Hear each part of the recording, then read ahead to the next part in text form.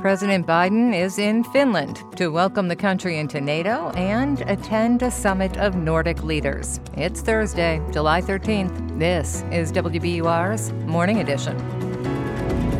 Good morning. I'm Deborah Becker. Coming up this hour, FBI Director Christopher Wray defends his agency against accusations from some Republicans that the Bureau is targeting conservatives. The men and women of the FBI work tirelessly every day to protect the American people from what is really a staggering array of threats. Also this hour, proposals to criminally charge patients who get abortions, and President Biden shifts his campaign message away from climate change and toward the economy. Some younger voters are concerned. He does, things like allowing drilling in the Arctic again. So it kind of undermines my faith a little bit. Forecast says clouds, showers, highs in the 80s. It's 7:01. Live from NPR News in Washington, I'm Corva Coleman. California is facing a dangerous heat wave. Temperatures in some parts of the state could soon top 120 degrees. From member station KVPR, Joshua Yeager reports that would bust century-old records. Forecasters say a heat dome is behind the sweltering weather set to bake much of the Southwest. That's air heated over the Pacific Ocean and trapped under high atmospheric pressure. The high pressure kind of acts like a blanket. Carlos Molina is a meteorologist with the National Weather Service. He says this blanket is going to cover much of inland California for days. Several cities here are expected to break daily heat records above 110 degrees. Nearly all of the state will be under an excessive heat warning by Friday. That means stay indoors if you can. For NPR News, I'm Joshua Yeager in Bakersfield. The National Weather Service says several tornadoes hit Illinois yesterday, most of them in the Chicago area. One of the tornadoes touched down near O'Hare Airport, grounding flights. Greg Timpey lives in a Chicago suburb where a tornado tore down a 100-year-old tree on his property. It really left as quick as it came. It was maybe 10, 20 seconds, and it was out of here, and all this. There are no reports of injuries. The Georgia State Election Board is suing the organization True the Vote. Officials allege the group promotes election conspiracy theories and has refused to provide evidence for its claims. From member station WABE in Atlanta, Sam Greenglass has more. In a movie titled 2,000 Mules, True the Vote argued without evidence that unspecified liberal groups conspired to stuff drop boxes in swing states with fraudulent ballots to steal the 2020 election from Donald Trump. Law enforcement has debunked those claims, but True the Vote filed a complaint with the election board, accusing groups of paying $10 per absentee ballot submitted by Dropbox. The board, which is dominated by Republican appointees, has issued subpoenas for documents or sources to prove the claims, but True the Vote has not produced any. The election board has already dismissed other cases highlighted by 2,000 Mules. For NPR News, I'm Sam Greenglass in Atlanta. President Biden is in Helsinki today, meeting with the president of Finland. They'll also attend a key meeting with other leaders from Sweden, Norway, Denmark, and Iceland. Biden has just come from the NATO summit in Lithuania. The allies discussed beefing up their cooperation with Ukraine as it resists Russia's invasion. Meanwhile, Ukrainian officials say they have again shot down about 20 Russian drones aimed at their capital, Kyiv, overnight. Falling debris wounded at least 2 people and destroyed some homes. Ukrainian officials also said they intercepted 2 Russian cruise missiles in other parts of the country. This is NPR. This is 90.9 WBUR in Boston. Good morning. I'm Deborah Becker. Buses are replacing trains on the Red Line right now between Broadway and Harvard. The MBTA says that's because of a disabled train. The mechanical problem caused smoke at the Charles MGH station this morning. The T is telling riders to use buses or the commuter rail to get downtown. There's no word on how long the service will be suspended. Massachusetts Attorney General Andrea Campbell says her office is prepared to help communities dealing with gun violence. Adam Frenier reports that Campbell made those comments during a visit to Springfield yesterday. Springfield has been dealing with a recent uptick in gun violence. During an event in the city, Campbell said the fact young people are dying as a result is unacceptable.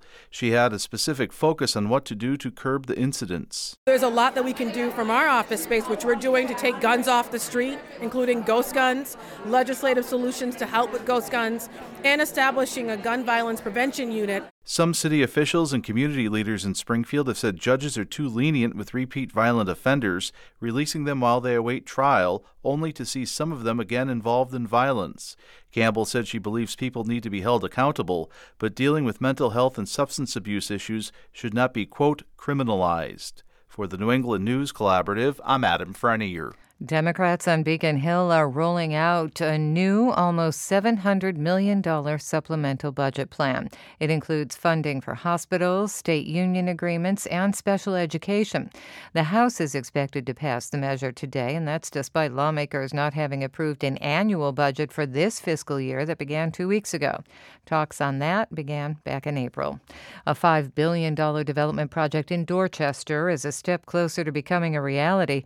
The Boston Globe reports that the city's Architectural Review Board has approved the so-called Dorchester Bay City project this week. The massive development is planned at the former site of the Bayside Expo Center next to the UMass Boston campus. It includes almost 2,000 housing units and 15 acres of open space. More than a third of New England families with children under the age of 5 use more than one form of child care. That's the finding of new research from the University of New Hampshire. Jess Carson authored the report, and she says dealing with different forms of child care means a lot of day-to-day changes. So it may mean having to pick and choose and juggle between different arrangements. I think what it looks like on the ground really depends on the family, but that recognition that there is such a mixture of what families need from their child care arrangement is the piece that's most important. Overall, her research found that 70% of New England households with young children used at least some child care, including child care centers, babysitters, and family members. The time is 7 minutes past 7. We're funded by you, our listeners, and by the estate of Joan B. Kroc, whose bequest serves as an enduring investment in the future of public radio and seeks to help NPR be the model for high-quality journalism in the 21st century. In sports, the New England Revolution beat Atlanta United FC 2-1 in Foxborough last night. The Revs' next game is Saturday at home against D.C. United. Stanley Cup will be in Milton today with former Bruins head coach Bruce Cassidy.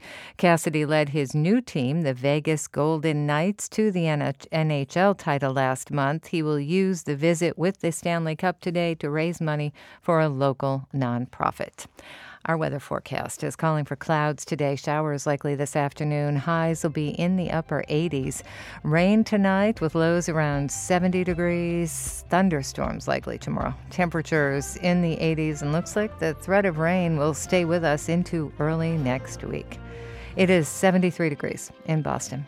For the perfect spot to host your next event, discover City Space, WBUR's hidden gem on Commonwealth Avenue.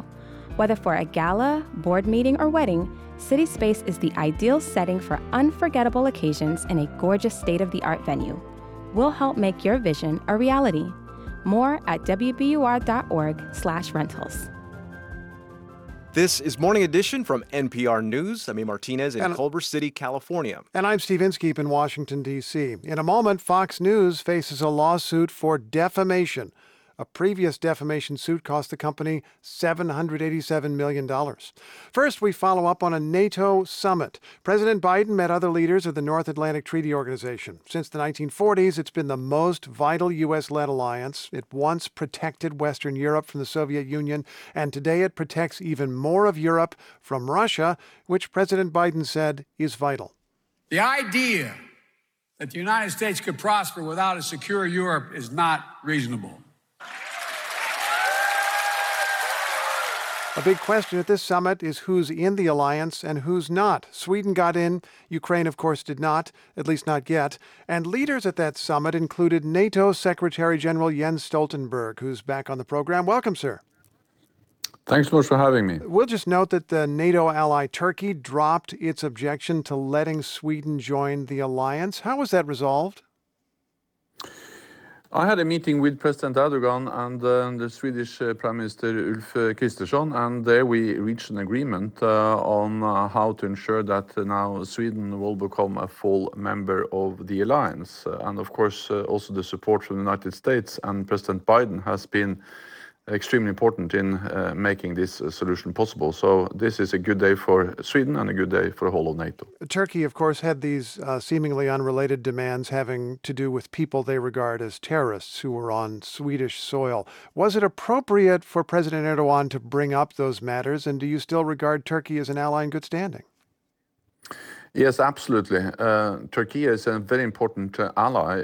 They are extremely important in our fight against ISIS, Daesh in Iraq and Syria, the only NATO ally bordering Iraq and Syria. And PKK is a terrorist organization in Turkey, but they are also responsible for organized crime in Sweden and in other countries in Europe. So the fact that we now are stepping up our cooperation on fighting terrorist organizations like PKK is important both for Turkey but also for the rest of Europe. How much does it matter now that all of Scandinavia, including Finland, which borders Russia, all of Scandinavia is now in the alliance or on its way in? It will strengthen NATO, but it's of course also extremely important for the Nordic region, where all countries are now part of the same security arrangements, are members of NATO, and Sweden soon will be a full member. And by having Finland in, NATO's border with Russia is more than doubling. And the reality is that Putin now is getting the exact opposite of what he wanted when he went to war against Ukraine. He's getting more NATO and more members in NATO. So it demonstrates that it was a big strategic failure of Putin to invade Ukraine. Of course, Ukraine cannot or is not being allowed to join at this time, much as it would like to, and even though it's being supported by the NATO alliance. And on one level, this seems self-evident. NATO regards an attack on one member as an attack on them all. Ukraine is being attacked at the moment, so joining NATO would seem to bring all of NATO directly at war with Russia, which you don't want. Does that mean the war would have to end, decisively end, in order for Ukraine to become part of NATO? It means that at least as the situation is in Ukraine now, with the full-fledged war going on, of course that makes it impossible to have Ukraine as a member, because NATO supports Ukraine. We help them to uphold the right for self-defense, but NATO is not directly involved in the conflict. And since NATO is based on the idea of one for all for one, an attack on one ally will trigger a response from the whole alliance, then we need to find a way to make Ukraine a member, which doesn't then trigger a full-scale conflict between Russia and NATO. So you would need to find some formula, and would that have to involve some kind of peace settlement first with Russia before you could do that? I'm a bit careful speculating exactly on how we will overcome that challenge. The most imminent task now is to ensure that Ukraine prevails as a sovereign, independent nation, because unless Ukraine prevails as a democratic nation in Europe, there is no membership issue to be discussed at all.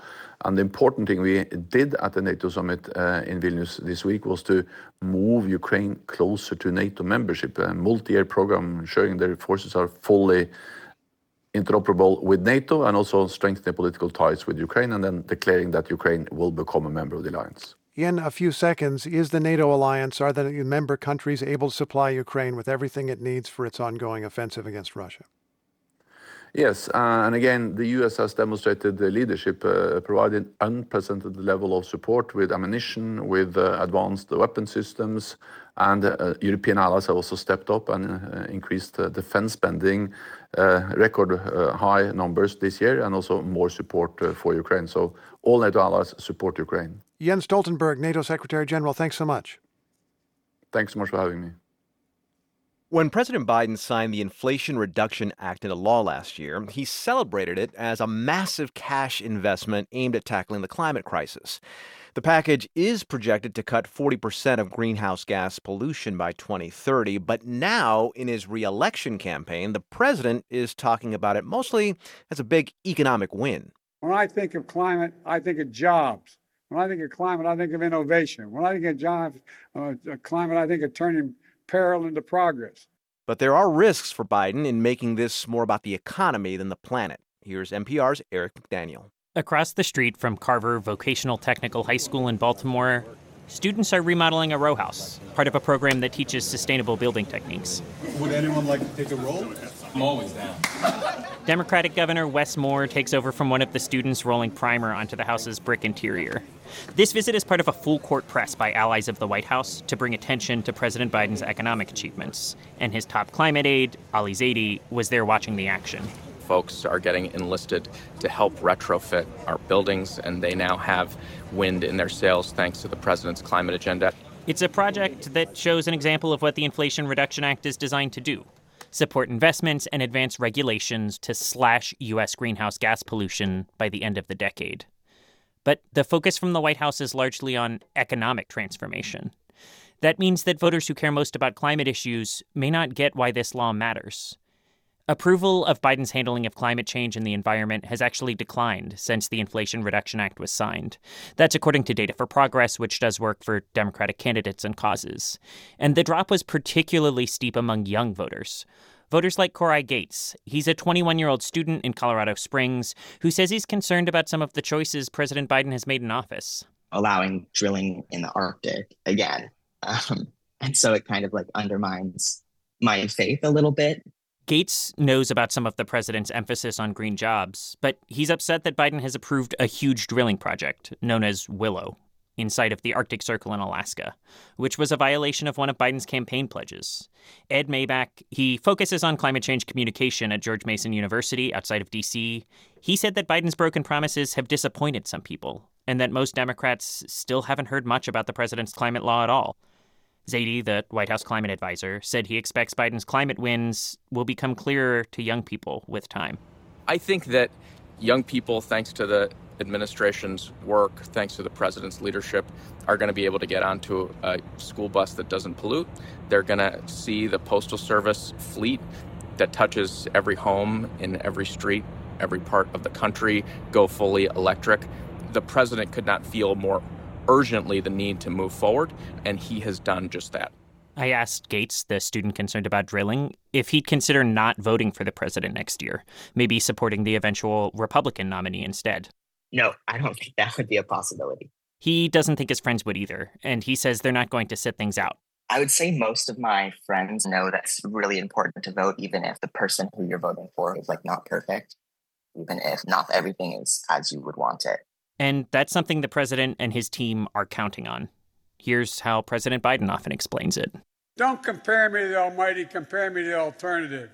And on climate, for Gates and his friends, they're doing just that. Eric McDaniel, NPR News, Washington.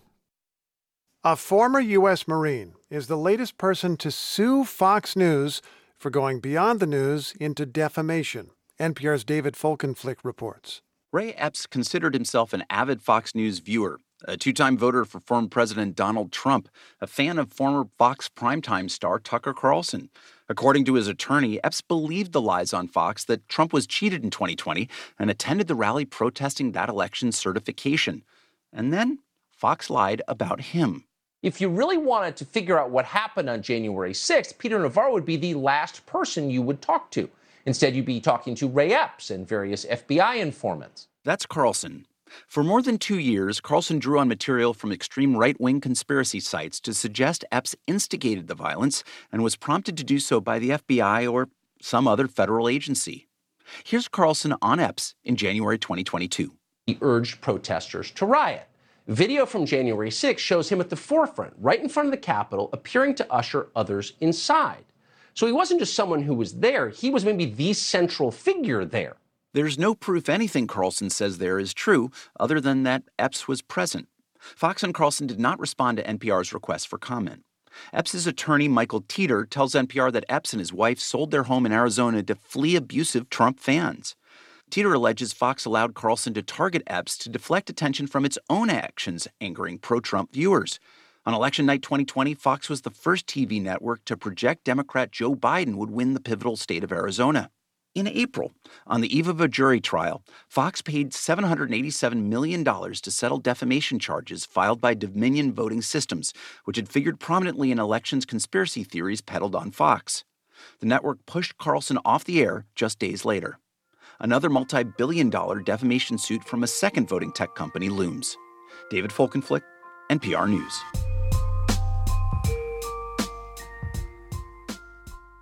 This is NPR News. This is 90.9 WBUR. Thanks for starting your day with WBUR. And coming up in about 20 minutes on Morning Edition, we'll take a look at yesterday's hearing where FBI Director Christopher Wray denied accusations from some Republican members of Congress that the Bureau is targeting conservatives with investigations. The time is 20 minutes past 7. The future of mining the metals we all need may not be in mountains or deep underground. It might be underwater. We've identified 1.6 billion tons of these polymetallic nodules, like the one in my hand. They literally lie on the ocean floor. That's enough to build around 280 million EV batteries. The controversial future of deep ocean mining. That's On Point this morning at 10 on 90.9 WBUR, Boston's NPR news station. In our forecast, partly sunny today, maybe showers this afternoon, highs in the upper 80s. Showers likely tonight with lows around 70 degrees, and clouds, possible thunderstorms tomorrow, highs in the 80s. It's 74 degrees in Boston. Support for NPR comes from this station and from Workday, committed to helping organizations adapt to change, using real-time data to uncover insights, stay decision-ready, and prepare for whatever's next. The finance, HR, and planning system for a changing world. From Angie, dedicated to helping homeowners find skilled pros to get their home projects done well. From everyday repairs to dream remodels. Reviews, pricing, and booking are at Angie.com or on the Angie app. From BetterHelp, committed to supporting mental health through therapy. Clients are matched with one of 25,000 therapists and can communicate via video, chat, or phone at betterhelp.com/public. And from the Doris Duke Foundation. It's Morning Edition from NPR News. I'm Steve Inskeep. And I'm A. Martinez. 50 years ago today, the world was introduced to one of rock and roll's greatest voices.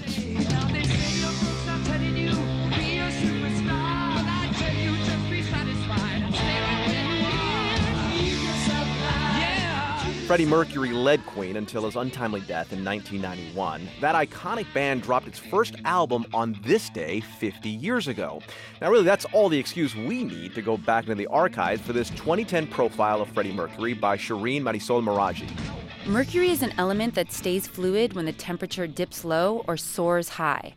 Mercury is the Roman messenger god, wings on his sandals, moving quickly from place to place. Freddie Mercury was the mercurial rock star who chose a stage name in perfect harmony with his voice. I'm a shooting star leaping through the sky like a tiger, defying the laws of gravity. I'm a racing car passing by like Lady Godiva. I'm gonna go, there's no stopping me. He wasn't always the unstoppable British glam rocker Freddie Mercury. The name we selected for him is Farouk. That was his birth name. That's Mercury's mother, Jer Bulsara, from the film Freddie Mercury, The Untold Story. Farouk Bulsara was Parsi, a group with ties to ancient Persia, but both of his parents were from India. He was born on the East African island of Zanzibar, once a base for Persian Gulf traders. In this very hospital, the government hospital Zanzibar, on the 5th of September 1946, Farouk Bulsara first saw the dazzling light of the world. The film was directed by Rudy Dolezal. He portrays Mercury as an artist who mastered his craft in the West, but came of age in the East.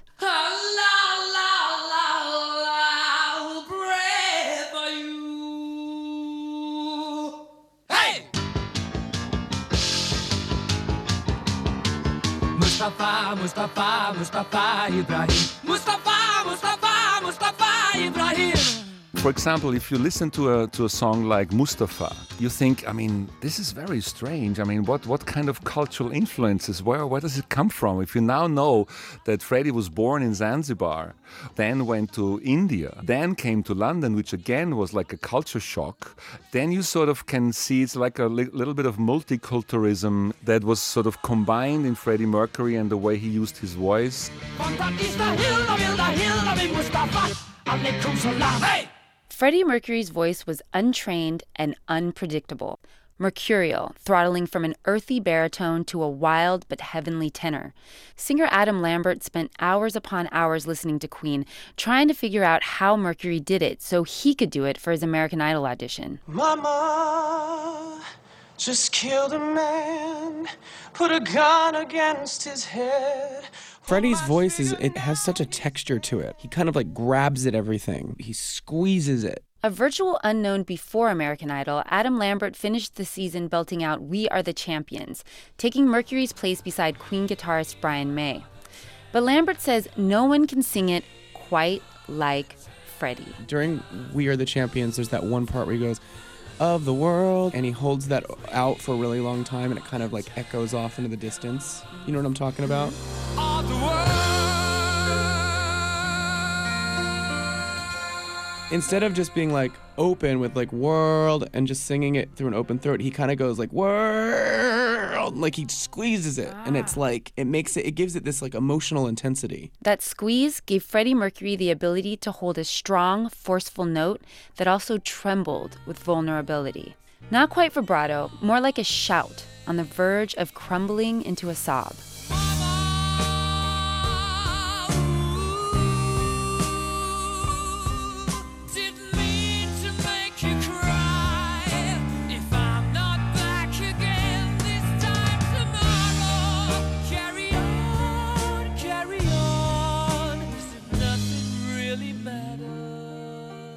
The mercurial showman, Freddie Mercury could go from singing a ballad at a baby grand to high-stepping like a rock star, wielding a microphone that looked like it was just ripped from its base. It was about the music, but he also really captivated the audience because he was so electric. That's why he's an icon, because you remembered what he did on stage. He had a presence. Freddie Mercury's stage performance was humorous, camp, but he was very serious about entertaining the fans.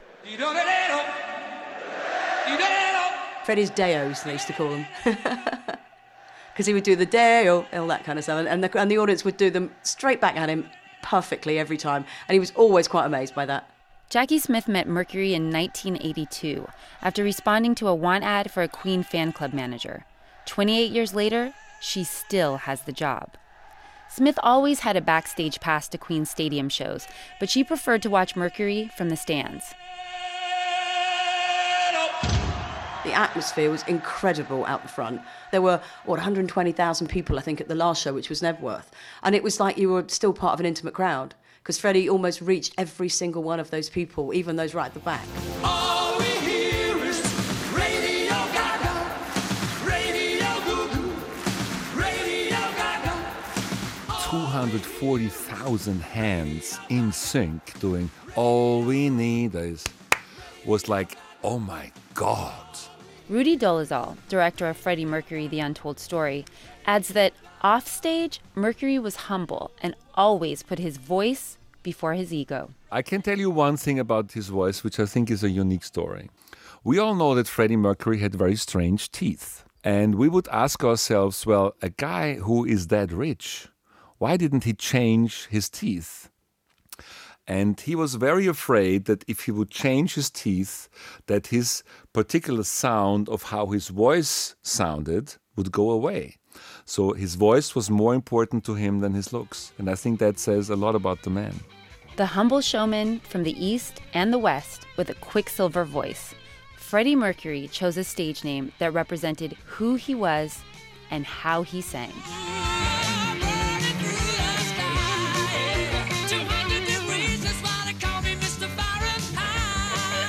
Shireen Marisol Meraji, NPR News.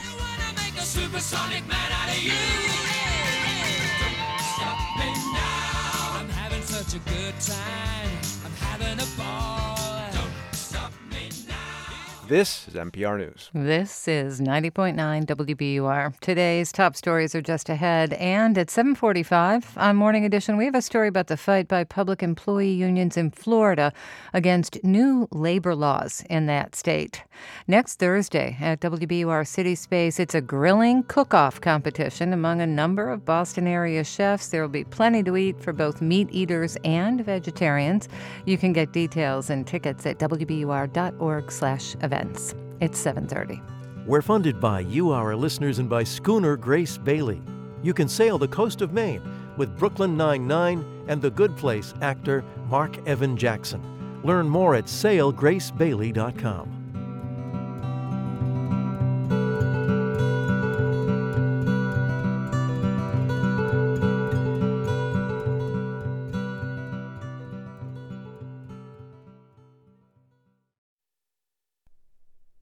Live from NPR News in Washington, I'm Dave Mattingly.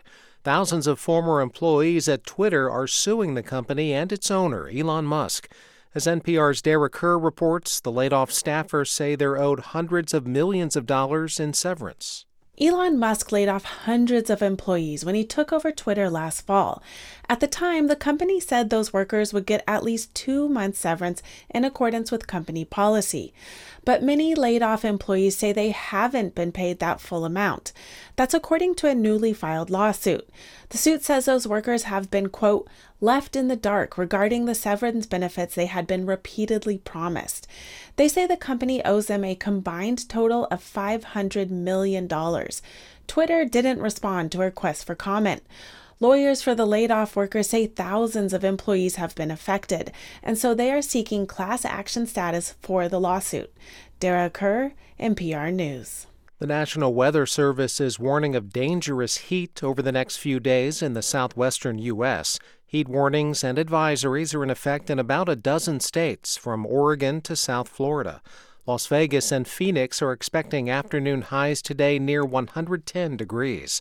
Forecasters say heat records could be broken this week in areas of Southern California. This is NPR News from Washington. Damage assessments are continuing in areas of Vermont, where this week's flooding caused extensive property losses. Governor Phil Scott surveyed some of the damage yesterday with the head of the Federal Emergency Management Agency. Claire Benedict is co-owner of a bookstore in Montpelier, where they've been cleaning up from the flooding. The floor was just littered with wet books. It's kind of disgusting, and it smells awful. Areas of Vermont received 2 months' worth of rainfall over a couple of days. President Biden is in Finland today, having left Lithuania following this week's NATO summit. Finland is the latest country to join NATO. It did so in April. Elections officials in Guatemala say the country's presidential election is headed for a runoff between two candidates next month. NPR's Ader Peralta reports on the results of the first round of voting. Sandra Torres, a former first lady who was at one point jailed on corruption charges, came in first, but second came Bernardo Arevalo, who's a reformist who ran on an anti-corruption campaign and who also happens to be the son of Guatemala's first democratically elected president. A court in Guatemala later upended the election results by suspending the political party of Arevalo amid allegations of fraud. The country's Supreme Electoral Tribunal responded, saying the runoff would proceed. Dow futures are up 60 points this morning. I'm Dave Mattingly in Washington. This is 90.9 WBUR in Boston. Good morning. I'm Deborah Becker. The MBTA says it might be another 45 minutes or so before regular service resumes on the Red Line. Buses are replacing trains between Harvard and Broadway. That's because of a train with a mechanical problem that sent smoke into the Charles MGH station early this morning. The state is working with local farmers to try to help them recoup their losses after this week's devastating floods. Some farms in western Massachusetts are reporting total losses after rains washed out crops and fields. Susan Schäufele works with Massachusetts farmers as part of the UMass Extension program, and she says along with this year's harvest, next year's crops might be affected. There may be limitations on if they're able to replant and when, and with what crops. And we're sort of working on that guidance now with the Department of Agriculture to give folks the best advice about when it's safe to replant and with what. Some farmers say they were also harmed by a late cold snap this year that killed many of their crops. Massachusetts officials plan to work on making bus stops safer for pedestrians and cyclists. A report from the Department of Transportation shows that almost half of all pedestrian fatalities last year happened within 300 feet of a bus stop. Money for the project will come from the state's Highway Safety Improvement Plan. The time is 7:34. We're funded by you, our listeners, and by the Music Emporium, purveyors of vintage and new acoustic and electric guitars for over 50 years. Every instrument has a story. You can discover yours at themusicemporium.com. In sports, the New England Revolution remain unbeaten at home this season. They topped Atlanta United FC 2-1 in Foxborough last night. The Revs will be at home again Saturday when they play D.C. United. In our forecast, partly sunny today, maybe some scattered showers this afternoon. Highs in the upper 80s. Tonight, rain is likely. Lows will be around 70 degrees. Storms tomorrow with highs in the 80s, and the threat of rain stays with us into early next week. 74 degrees right now in Boston. Support for NPR comes from this station and from BritBox, with a variety of British mysteries available for streaming, including all seasons of Luther, Father Brown, and Silent Witness, available during Mystery Month at BritBox.com/NPR. From Indeed, designed to be an end-to-end hiring solution for businesses of any size to attract, interview, and hire candidates all from one place. More at Indeed.com/NPR. And from the listeners who support this NPR station. It's Morning Edition from NPR News. I'm Steve Inskeep in Washington. And I'm Amy Martinez in Culver City, California. Thailand's parliament is meeting today to choose a new prime minister. Now, the vote comes 2 months after a general election that saw Progressive Move Forward Party win the most seats and the right to nominate their candidate for the post after 9 years of military-backed rule. But 2 government agencies have thrown the process in doubt by accepting cases that could see the candidate disqualified and the party dissolved. NPR's Michael Sullivan joins us now from Bangkok. Michael, how do we get here? Pita Limjaroenrat is the leader of the Move Forward Party, which won 151 seats and about 14 million votes, more than anyone, and the candidate backed by the 8-member coalition of pro-democracy parties that emerged from the May vote. And it's his name they're voting on today. There's no other. But yesterday's announcements by the Election Commission and the Constitutional Court, respectively, were a real blow. Pita could end up being disqualified on the first charge for allegedly owning shares in a media company, which is against election rules. And the party could also be disqualified in the other complaint the Constitutional Court accepted, alleging the party essentially tried to overthrow the government with the king as its head when it proposed amending the lèse majesté law that prohibits any criticism of the monarchy. Pita, of course, denies all of these allegations, and the timing of those 2 announcements just a day before today's vote is giving many people here pause, given Thailand's modern history as a coup-prone country where democratically elected governments don't always last very long. These moves reaffirm our understanding that legal instruments and referee bodies are the real counter-majoritarian safeguards that seem to kick in when the established political order in Thailand seems to be under threat, even if that threat happens to be backed by popular mandate. That's Napon Jatupisitak. He's a research fellow at the ISEAS Yusof Ishak think tank in Singapore. I think these moves send a very strong signal that Pita will not be allowed to govern, and that the Move Forward Party and the social movements that propelled it to victory in May have shaken the tree. But it's abundantly clear that they will not be allowed to eat the fruits. Michael, how did today's vote look for Pita before these new developments? Not great, actually, because his coalition only controls 312 seats in the 500-seat elected House, which means he still needed about 65 votes from the unelected 250-member military-appointed Senate to put him over the top. Most of them, having been hand-picked by the military, weren't Pita fans to begin with, especially when it came to Article 112, the lèse majesté law.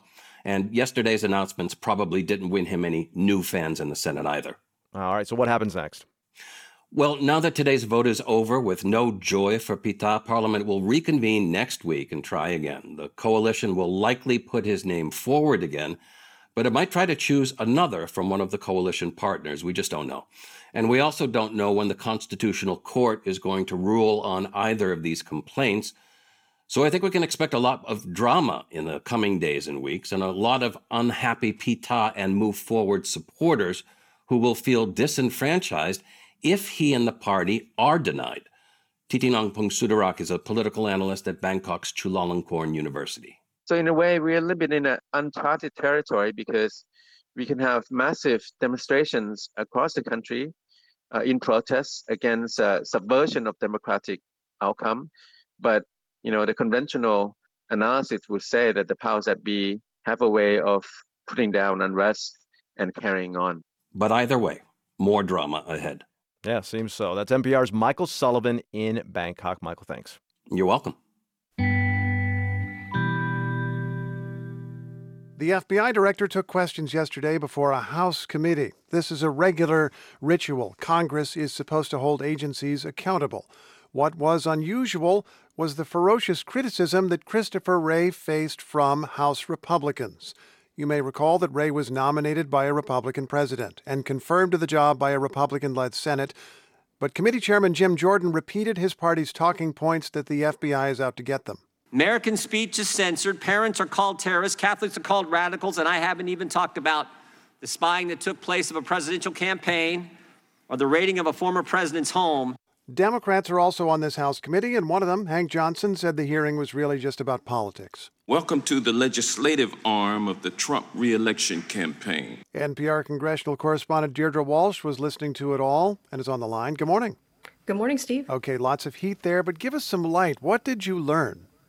I think the hearing really underscored the influence that former President Trump, who's constantly attacking the FBI and the Justice Department, is having on the Republican Party. It was the first time since the GOP took control of the House for Wray to appear. And as you said, Congress has an oversight role for federal agencies. But for Republicans, it was less about examining specific programs and more about using the hearing for hours to repeat their argument that the FBI has created what they say is a two-tiered system of justice. Here's one exchange with Florida Republican Matt Gaetz and Director Wray. Are you protecting the Bidens? Absolutely not. The FBI does not and has no interest in You won't answer the question about whether or not that's a shakedown, and everybody knows why you won't answer it. Wray came prepared for the attacks. He constantly outlined the mission and the priorities for the FBI.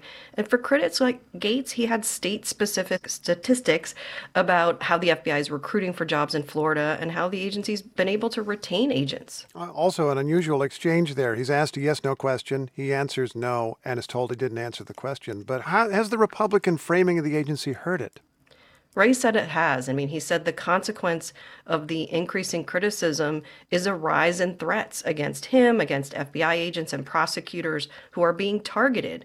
Because of this, the FBI has had to stand up a special unit to look into these threats against employees and facilities. The roughly 6 hours of grilling had Wray in the position of constantly responding to a lot of false claims Republicans were making, some personally against him. Here's Wray responding to one of those. The idea that I'm biased against conservatives seems somewhat insane to me, given my own personal background. Wray's personal background is the fact that he's a lifelong Republican. He's worked for well-known Republicans like Chris Christie. He was nominated by former President Trump in 2017 after Trump fired then FBI Director Jim Comey. So help me out with this here. As I understand it, some Republicans now want to defund the police. They've picked up the theme of defunding the police. In this specific case, of course, the FBI. They want to defund the FBI. Are they going to get anywhere with that? That's an uphill battle in a divided Congress, and Republicans are actually split on that issue. Jordan, for his part, is pushing to zero out money for a planned new FBI headquarters that was supposed to be built outside Washington in an upcoming spending bill. He wants to move it to Alabama. He's also targeting other FBI programs to be defunded. Again, this just shows you how the Republicans are taking their cues from former President Trump.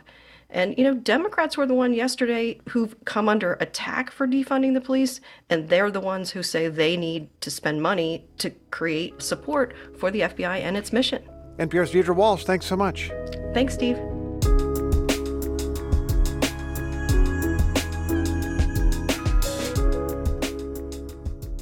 This is NPR News. This is 90.9 WBUR. Coming up at the top of the hour on Morning Edition, the push by some in Congress to insert abortion restrictions and other social issues into a defense spending bill. Our weather forecast, partly sunny today. Some spots might see showers this afternoon. Highs will be in the upper 80s. Tonight, showers likely. Lows around 70 degrees. Storms expected tomorrow with temperatures in the 80s, and the threat of rain stays with us into early next week. It is 74 degrees in Boston. In business news this morning, the amount of venture capital raised by Massachusetts startups has dropped by more than 50% in the last 2 years. A report from the National Venture Capital Association shows that companies here raised $8.3 billion so far this year. That's less than half the amount raised during the same period in 2021. The report blames rising interest rates and a decline in tech stocks. The largest chunk of money raised here has gone to startups in the life sciences field. A beloved ice cream stand in Whitman is heading to auction. Peaceful Meadows Ice Cream on Route 18 will close down next month. Then investors will have a chance to bid on it, as well as 4 other properties on the site, and that includes 2 homes and 50 acres of land. The time is 7:45. Support for NPR comes from this station and from Data IQ, a platform for everyday AI to help organizations make AI part of their daily business. Designed to elevate people, teams, and companies. DATAIKU.com. And from Ooma, a cloud-based phone service for any size business with an automated virtual receptionist, video meetings, and other features to connect to customers and coworkers anywhere at ooma.com/NPR. This is NPR. It's Morning Edition from NPR News. I'm Steve Inskeep. And I'm A. Martinez. Florida is one of the only states where the right to join a labor union is enshrined in the state constitution. But a new law is putting the fate of public sector unions at risk. Here's Daniel Rivero from member station WLRN in Miami. On a recent morning, 3 tables are set up inside the government center in downtown Miami. Staffers and members from a local chapter of the American Federation of State, County, and Municipal Employees are trying to convince workers to start paying their union dues. It's part of a rush of activity as Florida's new union law, SB 256, went into effect on July 1st. And now it's kind of like do or die because, this law is ultimately an attack on working class people. Theodoria Brown is the president of Local 199, which represents about 7,500 Miami-Dade County employees. People like bus drivers, staff of the medical examiner's office, and court workers. As of July 1st, local governments can no longer withdraw union dues directly from paychecks. So now, workers have to go through an extra step, paying monthly dues with their credit cards or checks. Even longtime members have to switch over. And at the same time, at least 60% of people in the bargaining unit have to start paying dues by October. Otherwise, the union could be decertified, throwing labor contracts and the union's very existence into question. Are we at 60%? No. However, I can say that there has been a push, and we've signed up 700 new members since we started this whole campaign, and right when folks realize that, hey, this is real. They're struggling to get their numbers up in a right-to-work state, where paying union dues is optional. The days of piggybacking is long gone, because if there's no union contract, it's nothing for any of us to piggyback off of. For years, unions here have negotiated paid holidays, birthday holidays, merit increases, longevity bonuses, sick leave, and more. That could all be gone, says Monica Jemison, who works for the County Department of Finance.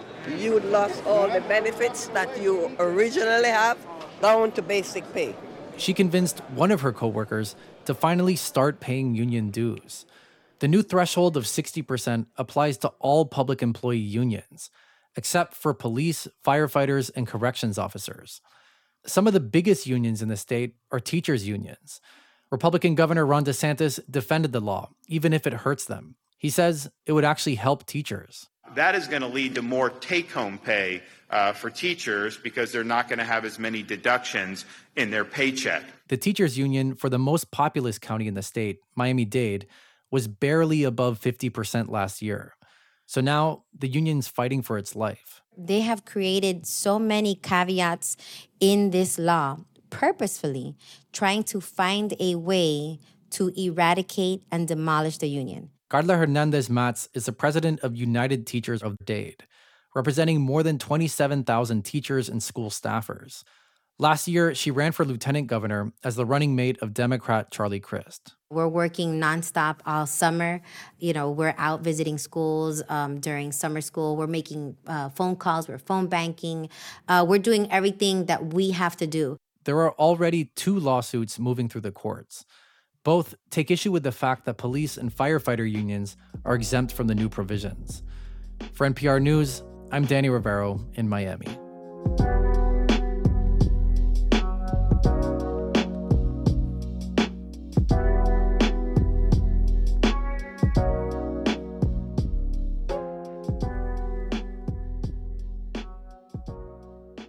This is NPR News. This is 90.9 WBUR. Coming up in about a half hour on Morning Edition, a story about Sweden betting on extracting rare minerals from deep within the earth for electric energy independence. It's 9 minutes before 8.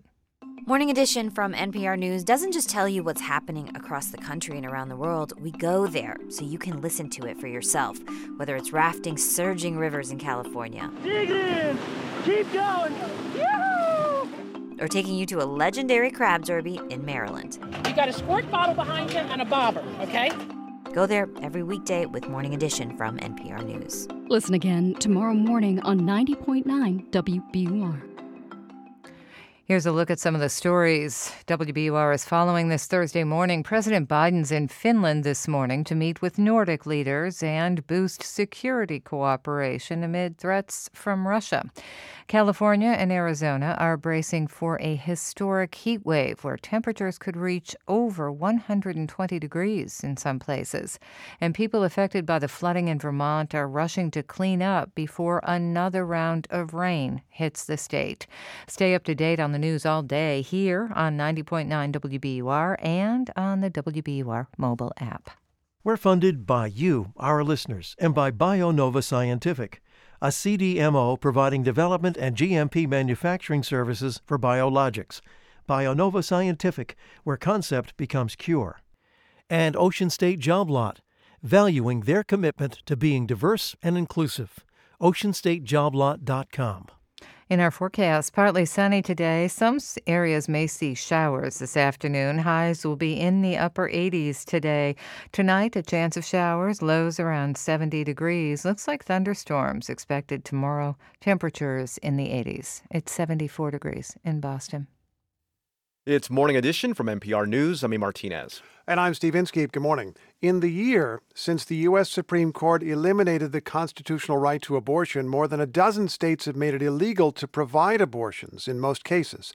None so far punish women for abortions, but a faction of the anti-abortion movement wants to change that. Here's Rose Conlon of KMUW and the Kansas News Service. Early this year, anti-abortion protesters celebrated the fall of Roe v. Wade at March for Life rallies like this one at the Kansas State House in Topeka. It'll be a cold day and you know what before we stop fighting to protect women and children, including unborn children. Republican State Senate President Ty Masterson and anti-abortion leaders pledged to pursue more abortion restrictions, despite a major loss last year. Voters rejected an effort to rewrite the state constitution that would have made way for a ban. But one man in the crowd thought it was all way too soft on abortion. In a sea of signs with slogans like pro-love, pro-life, Kevin Myers was passing out pamphlets that said, "Abortion is murder and everybody knows it." I am not a pro-lifer. I am an abolitionist. Myers is a pastor from Kansas City, Kansas. He's crusaded against abortion for most of his life. He and his now wife protested at a local clinic on their first date. In recent years, he's helped pioneer an extreme wing of the anti-abortion movement that calls for a total abortion ban without exceptions, and notably charging women who have abortions with murder. They call themselves abortion abolitionists, borrowing the term from those who fought to abolish slavery. Pro-life to them is a pejorative, and they criticize the movement for settling for laws that merely restrict or regulate abortion. If someone could kill me if I was inconvenient, would I want legislators to gather and say, we're against killing Kevin, and so we're going to make a law that says, if you're going to kill Kevin, you have to think about it for 24 hours. Or you can kill Kevin if you do it with a clean knife. Abolitionist views remain unpopular in the U.S. and within most of the broader anti-abortion movement. But they're gaining traction. And now that Roe is overturned, some see new opportunity for their ideas to take hold. Frustration with the mainstream anti-abortion playbook isn't necessarily new. In 1991, Kansas became ground zero in the national abortion fight when tens of thousands of protesters congregated in Wichita for 6 weeks of civil disobedience called the Summer of Mercy, led by the group Operation Rescue. They surrounded clinics, including one run by Dr. George Tiller, who was known for performing abortions late in pregnancy. Dr. Tiller's attempt to enter the clinic, gate is blocked. The protesters have been informed that they should move and disperse and are not doing so. Tiller was murdered by an anti-abortion extremist nearly 2 decades later.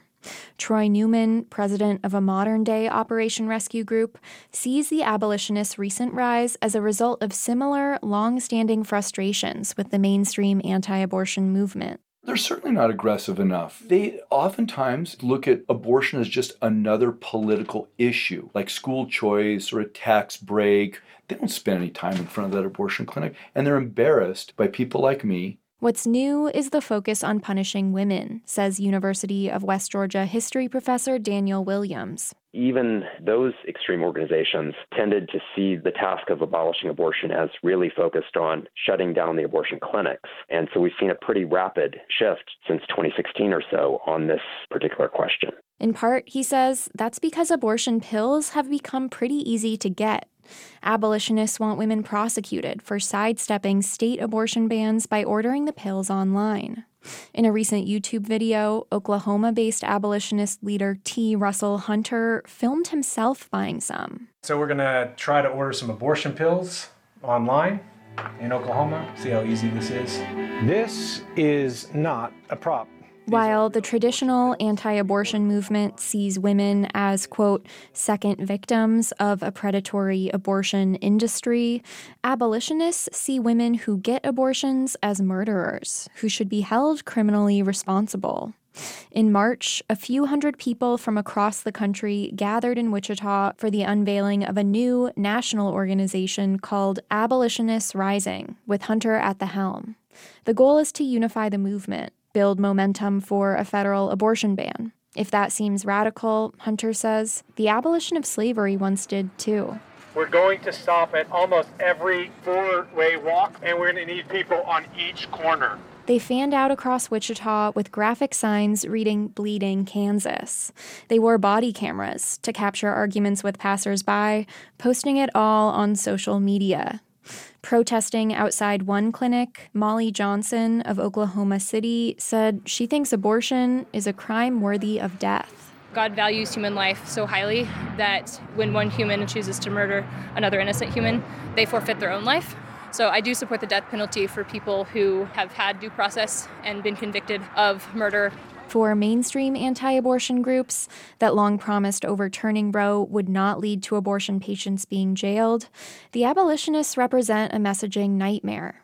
Americans hold complicated views on abortion. A majority think it should be legal in many cases, but would also like to see restrictions. Doling out death penalty sentences to abortion patients is extremely unpopular. But Mary Ziegler, a law professor at the University of California, Davis, says the abolitionists don't really care about polls. They're not even trying to appeal to voters. They're just saying, like, this is what we ought to do, and we ought to try to find legislators who agree with us. Efforts to lobby lawmakers and run primary challengers against Republicans seen as too soft on abortion have led to the introduction of abolitionist legislation in several states, including Kansas. Last year, a Louisiana bill that opened the door to punishing women who had abortions advanced out of committee to the House floor before it was killed. And, Ziegler says, some lawmakers could warm to the idea of criminal penalties if other attempts to make it harder to get around state abortion bans don't pan out. like challenges to the abortion pill mifepristone. The most powerful organizations don't want to punish women. But I think in part what you're seeing is abolitionists waiting in the wings, saying not only that they think that that's the right thing to do, but that they think it's sort of necessary because there's skepticism about whether these other strategies will work.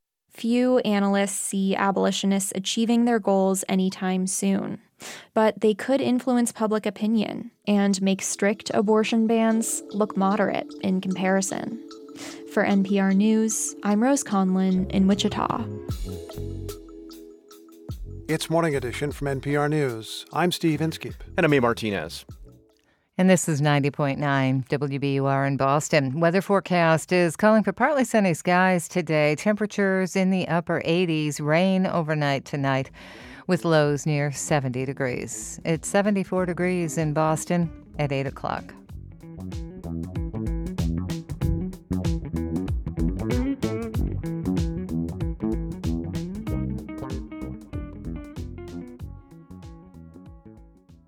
I'm here and now executive producer Carlene Watson, and this is 90.9 WBUR FM Boston, 92.7 WBUA Tisbury, and 89.1 WBUH Brewster. Listen anytime with our app or at WBUR.org. WBUR, Boston's NPR news station. President Biden caps off his trip to Europe with a summit of Nordic leaders and promises to boost security cooperation. It's Thursday, July 13th. This is WBUR's Morning Edition. Good morning. I'm Deborah Becker. Coming up, cleaning up from the devastating flooding in Vermont. It seems like some of the stores, this is just too much, and we may be done. I'm kind of figuring that one out. Also this hour, a lake in Canada shows how humans have affected the earth. To say, hey, wake up, like we have to really sort of grapple with the fact that we have changed the face of the earth. Plus, will Meta's new app Threads be a friendly alternative to Twitter? Lots of political commentators have gotten very used to the blood sport of Twitter, and they're going to want to bring that kind of fighting over to this new community. Forecast says partly sunny today, but rain this weekend. It's 8:01. Live from NPR News in Washington, I'm Corva Coleman. President Biden is in Finland on the last stop of a trip to Europe. He's talking with allies about the NATO summit that just concluded in Lithuania. NATO countries have agreed to accept Sweden as a new member. The formerly non-aligned nation sought to join NATO after Russia invaded Ukraine last year. NATO Secretary General Jens Stoltenberg says Russian President Vladimir Putin's bid to limit NATO's influence has failed. The reality is that Putin now is getting the exact opposite of what he wanted when he went to war against Ukraine. He's getting more NATO and more members in NATO. So it demonstrates that it was a big strategic failure of Putin to invade Ukraine. He spoke to NPR's Morning Edition. The National Weather Service says excessive heat is spreading through western and southern states today. Dangerously hot temperatures could hit near 100 degrees today from Oregon and California to Alabama. Southern Florida is getting unusually hot weather, too. Forecasters say the heat will persist through early next week. A federal jury is weighing whether convicted Pittsburgh synagogue shooter Robert Bowers is eligible for the death penalty. From member station WESA, Oliver Morrison has more. The key issue was whether Bowers had formed an intent to kill 11 Jewish worshippers in 2018. The prosecution argued the evidence of Bowers' intent was overwhelming. They point to Bowers' months of planning, scouting alternative sites to attack, anti-Semitic comments posted on the internet, and selection of a time and place that would inflict maximum damage. The defense argued that Bowers' brain scans and troubled childhood showed evidence of schizophrenia. They say that later led him to form delusions about the Jewish people, and that damage to his brain prevented him from being able to genuinely consider not carrying out his attack. If the jury agrees with prosecutors, Bowers could be sentenced to the death penalty. For NPR News, I'm Oliver Morrison in Pittsburgh. A report out today from the Centers for Disease Control and Prevention shows an increase in rates of developmental disabilities among children in the United States. Drew Hawkins of the Gulf States Newsroom prepared this report. Diagnoses for developmental disabilities in children are on the rise, according to a new CDC report out today. The study used data collected from the National Health Interview Survey and found that between 2019 and 2021, there was a significant increase in children aged 3 to 17 years old. But researchers say higher rates may actually be a good thing. So I do think it's actually encouraging. Dr. Ben Zablotsky is a lead author on the report. Even though rates are going up, it might be that those individuals who needed the services are now getting those services and getting those diagnoses that they might not have gotten in the past. Zablotsky says the report also highlights the need for more mental health screenings and services. For NPR News, I'm Drew Hawkins. You're listening to NPR News from Washington. This is 90.9 WBUR in Boston. Good morning. I'm Deborah Becker. Well, there are some problems for morning commuters today, two specifically. First, we're going to tell you about the Red Line. Service is getting back to normal on the Red Line of the T. Buses replaced trains for about 90 minutes this morning after a fire under a train at the Charles MGH station. The Boston Fire Department says no one was hurt. Everyone got out safely. Right now, the T says Red Line trains are not stopping at the Charles MGH station, so maintenance teams can do some cleaning. And secondly, it's going to be a slow commute for people who use the Ted Williams Tunnel. State highway officials say the westbound lanes of the tunnel will be totally shut down in about 10 minutes from now at 8:15. That's a shutdown of the Ted Williams Tunnel westbound at 8:15 so crews can deal with a medical emergency. The tunnel's being used by a lot of drivers as a detour because of the closure of the Sumner Tunnel. The state is selecting 10 communities to become part of a climate-friendly pilot program. Those chosen will be able to mandate that all new buildings be fossil fuel-free. At a Senate hearing this week, many local leaders said that it was important for equity and the environment to expand the number of participating cities and towns. More from WBUR's Miriam Wasser. When lawmakers created the pilot program last year, they said that preference would be given to the 10 cities and towns that had previously tried to create all-electric mandates. But critics point out that most of those municipalities are affluent suburbs in eastern Massachusetts. Jeff Cohen is a city councilor in Salem, which wants to be included. What message is the legislature sending vulnerable communities that have a high ratio of low-income residents that the affluent communities can make decisions we can't?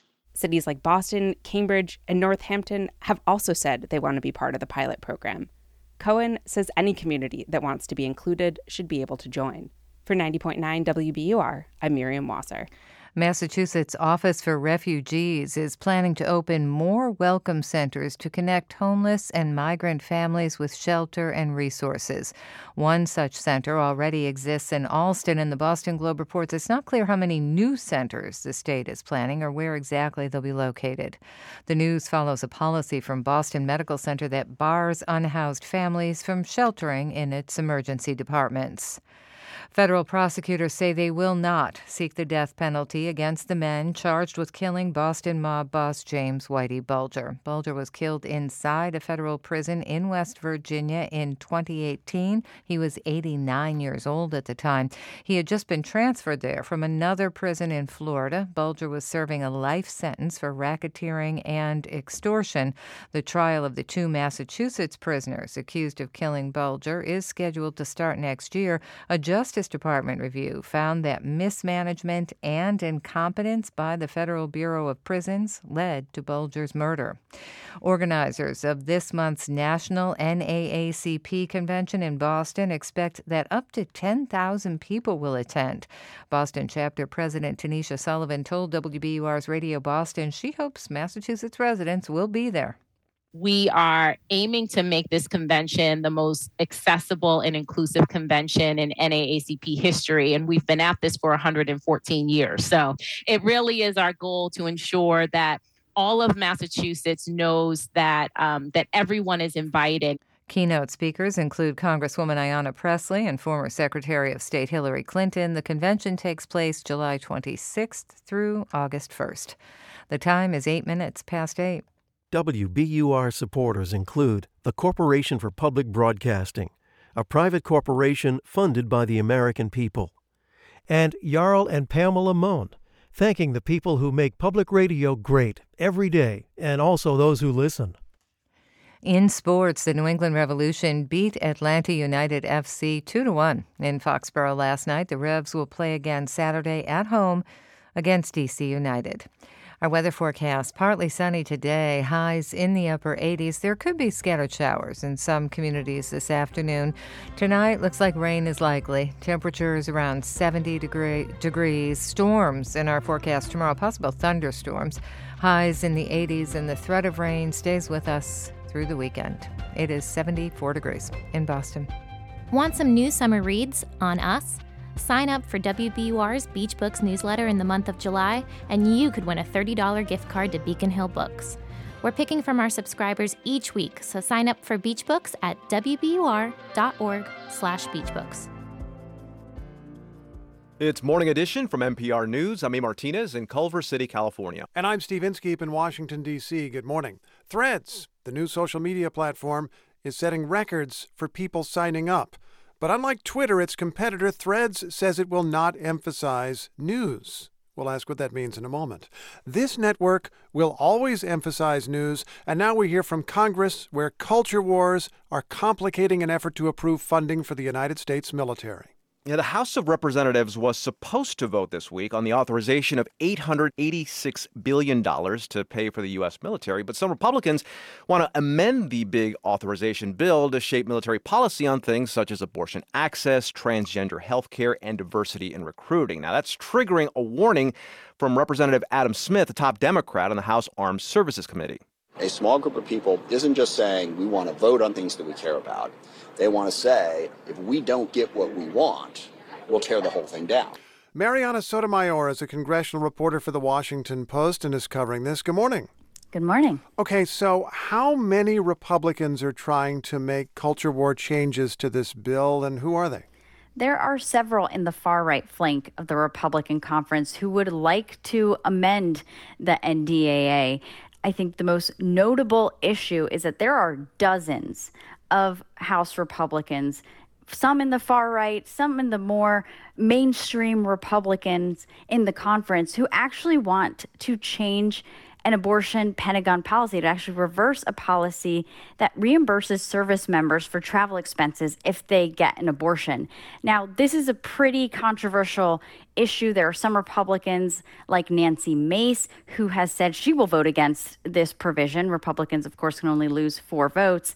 But more notably, Democratic Caucus Chairman Pete Aguilar said yesterday that if that amendment is adopted, that would likely be a red line for the party, meaning Republicans will have to rely on 218 votes to pass it through their own majority. Abortion isn't the only contentious issue. There are several others, including on LGBT rights that are particularly targeting trans service members. And there's other issues, too, like rolling back diversity and inclusion initiatives. And I should also mention there's a lot still focused on foreign policy. I want to follow up on one of the measures that you mentioned, military funding for service members who travel to get an abortion. This is essentially a follow-up to the Supreme Court's ruling on abortion rights, correct? Because now abortion is legal in some states, illegal in other states. That's exactly correct. But this puts a lot of swing district Republicans, particularly those in districts that Biden won in 2020, in pretty perilous positions. They don't want to vote on any kind of, whether it's abortion or other social issues that could put them in a pretty tough spot in the reelection campaigns. And this is even Republicans who oppose abortion rights generally. They don't want to bring it up in this bill, which is also mainly about weapons and pay for service members and funding the military and military operations around the world. It's something that needs to pass. So what does House Speaker Kevin McCarthy want? Is he trying to get this bill through? That is exactly what he's trying to do. And he's walking a pretty thin line here, as he has often been seen on different issues. But of course, the NDAA is bipartisan. It's actually one of the very few must-pass pieces of legislation that actually do pass with Democratic and Republican votes. That could be in peril if a number of amendments do get introduced into the underlying bill, which, as you says, focuses a lot more on what the Pentagon can do. Now, of course, this bill is going to change because the Senate is involved here. They are drafting their own version without any of these poison pill amendments. Mariana Sotomayor of The Washington Post, thanks so much. Thanks for having me. People on social media have intently followed a war between platforms. Twitter is a huge cultural force, the arena for news and politics. But just as the platform is disrupted by the erratic moves of new owner Elon Musk, a new platform is attracting a lot of users. Threads has become the most rapidly downloaded app ever. It's run by the folks who make Facebook and looks a lot like Twitter, but its managers say they do not want to emphasize news and politics. Well, how does that work? NPR tech reporter Bobby Allen is here. Bobby, good morning. Hey, Steve. So we're talking about Meta, which owns Facebook, which owns Instagram, and also now runs Threads. Why would they avoid news and politics on that platform? Well, Meta learned long ago that if they de-emphasize politics and news, they could make more money. When people share content about influencers, about celebrities, or when people are chatting about or sharing photos about friends and family, that's what really keeps people engaged. That's what keeps people scrolling, and that's what keeps the advertising dollars rolling in. So Meta executive Adam Mosseri, when he announced that Threads was going to not put an emphasis on news and politics, he had an eye towards making more money, honestly. But he also, thought that that would be a way to avoid nasty political debates and avoid scrutiny. As I'm listening to you, though, I'm thinking about a reality of social media. We're told that we make social media, but really the experience is shaped a lot by the companies and their algorithms and which posts they promote or which posts they downgrade. That's right. I mean, Facebook years ago made a decision to downrank hard news and instead put the emphasis on interactions between friends and family, wedding announcements, vacations, and the like. And that's what really keeps people engaged. I mean, politics and news is what made Twitter so relevant and so powerful, quite the opposite. I talked to Alex Stamos. He's the former chief security officer at Facebook. And he says, Threads can try to turn the algorithmic knobs up or down on different types of discussions. But Stamos, who now leads Stanford's Internet Observatory, says with so many people coming over from Twitter, it's really just a matter of time before Threads becomes like Twitter. Lots of political commentators have gotten very used to the blood sport of Twitter, and they're going to want to bring that kind of fighting over to this new community. And whether or not the platform can actually shape that is a really open question. If Threads manages to tamp down the ugliness, what would be there instead?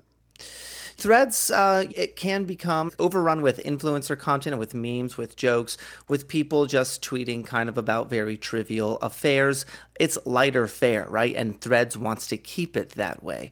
But let me summarize what Sol Messing told me. He's a former top researcher at Facebook, and he says if news and politics are de-emphasized, it's hard to imagine how the app doesn't make society dumber.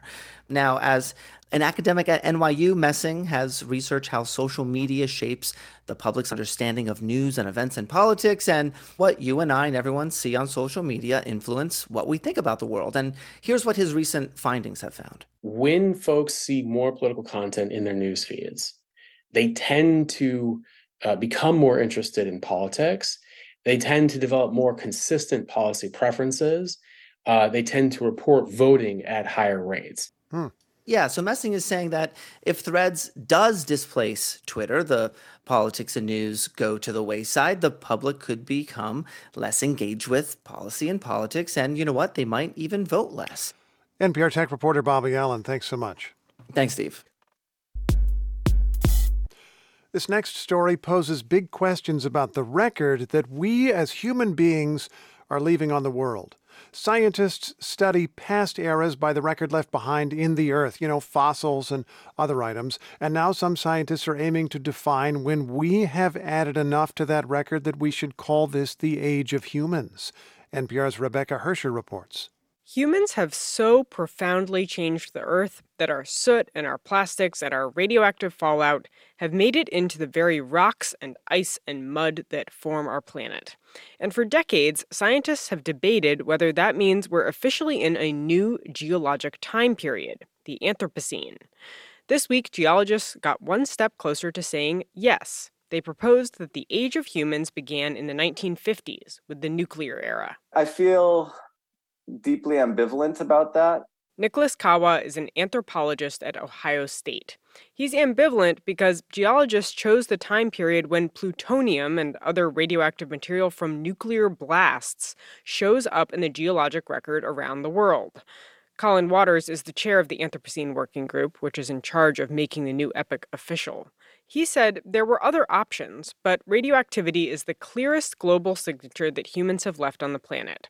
It first shows up in the 1940s, but it's not really until you get to about 1952 with the big thermonuclear detonations that you start to see these appearing everywhere. Basically, the early 50s was the moment that humans left their mark on the whole planet for the first time.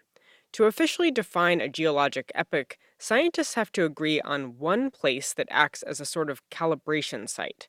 This week, Waters and his colleagues announced that site, a lake in Canada with layers and layers of undisturbed mud that have collected human pollution and radioactive elements. Kawa, the anthropologist, says defining the age of humans by atomic bombs raises some tough questions that go way beyond geology. What does this mean for how we understand ourselves in relationship to the planet, who we are as a species? Formally naming the Anthropocene is a reminder of the other ways that humans have transformed the planet, he says, through climate change and ecological destruction. To say, hey, wake up, like we have to really sort of grapple with the fact that we have changed the face of the earth. And we have created conditions that might not be hospitable for ourselves or other species, further down the road. For their part, geologists will vote on the official Anthropocene designation next summer. Rebecca Hersher, NPR News.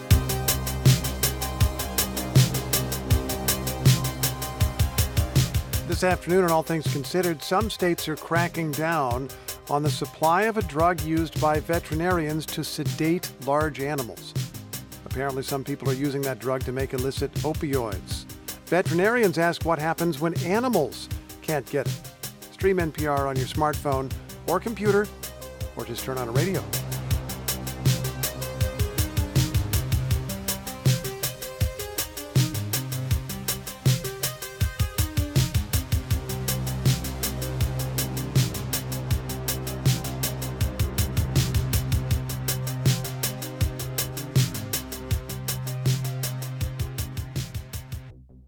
This is NPR News. This is 90.9 WBUR. Coming up on Morning Edition, we'll have the latest on the contract talks affecting Hollywood. It's 21 minutes past 8. We're funded by you, our listeners, and by Goddard House in Brookline, an innovative senior community for those seeking meaning, growth, and purpose in each and every day. GoddardHouse.org. The Sumner Tunnel is closed through the end of August, so if you're trying to get from East Boston or Logan Airport to downtown, state officials say please don't drive. The fastest, cheapest, and most reliable way in and out of Boston during this time period is going to, without a doubt, be public transportation. We are providing free and discounted Blue Line, commuter rail, bus, and ferry service. For tips on how to get around the summer Sumner shutdown, visit WBUR.org and stay tuned to WBUR for updates. And it's a mess on the biggest detour for drivers trying to get around the Sumner shutdown this morning. State highway officials say the westbound Ted Williams Tunnel is closed right now because of a medical emergency. It is expected to reopen in just a couple of minutes. Forecast says partly sunny skies today, maybe a few showers in spots this afternoon. Temperatures in the upper 80s, 74 degrees in Boston. Support for NPR comes from this station. And from Sony Pictures Classics, presenting The Miracle Club, a new film starring Maggie Smith, Kathy Bates, and Laura Linney about 4 women who travel to Lourdes in search of a miracle. Starts Friday everywhere, only in theaters. From Indeed. Indeed is committed to helping businesses of any size attract, interview, and hire candidates all in one place. More at Indeed.com/NPR. From the NPR Wine Club, where members can explore wines from around the world with stories behind each one and bottles inspired by favorite NPR shows. Available to adults 21 or older. NPRWineClub.org. And from the Doris Duke Foundation. It's Morning Edition from NPR News. I'm Steve Inskeep. And I'm A. Martinez. We're going to take a trip deep underground to a vast mine in Sweden holding minerals that are key in making tech products from phones to electric cars. Around the world, countries are scrambling for them. NPR's international affairs correspondent Jackie Northam went to see the enormous efforts Sweden is making to develop its own supply. One of the rescue chambers are over there. Ulrika Hutanska shifts into low gear as the pickup truck we're riding in heads deep into the LKAB mine. She's a communications person at this state-owned iron ore mine located in Sweden's northernmost city, Kiruna, north of the Arctic Circle. It'll be a half-hour drive down to the bottom, and it's a strange experience. Okay, so we're heading down lower now. It gets drier as well. You can feel it on your skin.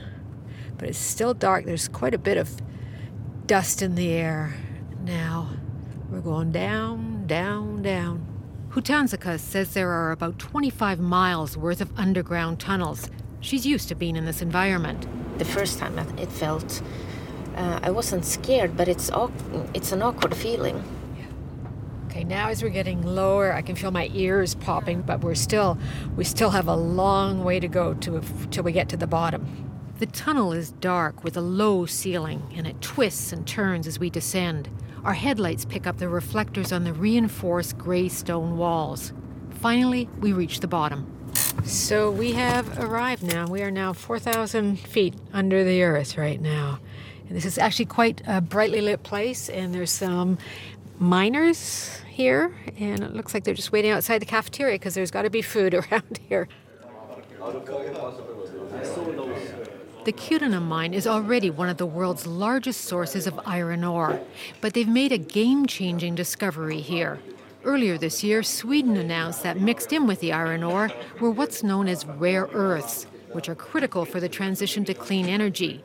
They're used in motors that power wind turbines and electric vehicles. The discovery led the company to believe there's a huge deposit further underground. We knew that there was something out there, but we didn't know how much and at what depth and things like this. So it was still quite much an unknown. Laura Lowry, a field exploration manager at the mine, says LKAB was aware of some rare earth deposits back in the 1960s as it was mining the iron ore.